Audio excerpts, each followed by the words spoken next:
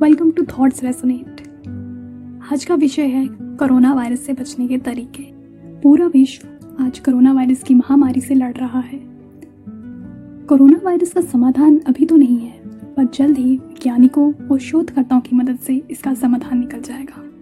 परंतु तब तक हम सभी को इससे बचाव के तरीके अपनाने पड़ेंगे, जैसे कि सोशल डिस्टेंसिंग का पालन करें, यानी कि किसी के साथ भी सीधे संपर्क से बचें। कम से कम 1 मीटर या 3 फीट की दूरी बनाए रखें।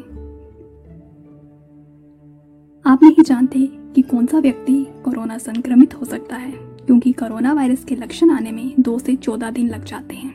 इसीलिए आपको किसी भी व्यक्ति से कम 1 मीटर की दूरी बनाए रखनी चाहिए।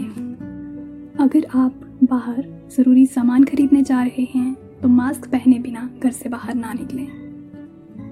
आप घर पर भी सूती कपड़े की 2-3 परतें बनाकर मास्क बना सकते हैं। अपने हाथों को साबुन या सैनिटाइजर से बार बार अच्छे से ज़रूर धोएं, क्योंकि अगर आपके हाथों में कोई वायरस होगा तो ऐसा करने से वह मर सकता है।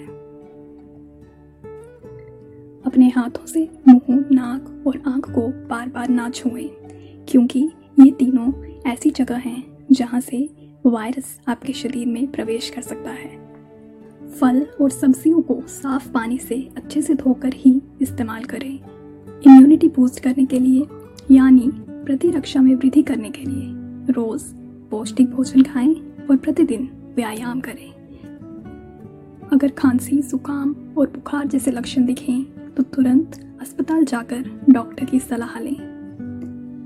इन सब में सबसे महत्वपूर्ण तरीका है कि आप दूसरे लोगों से दूरी बनाए रखें, ताकि आप इस वायरस के संपर्क में ही ना आएं। इस समय डरने की बजाय हमें पूरी हिम्मत और सभी सावधानियों के साथ इसका सामना करना चाहिए।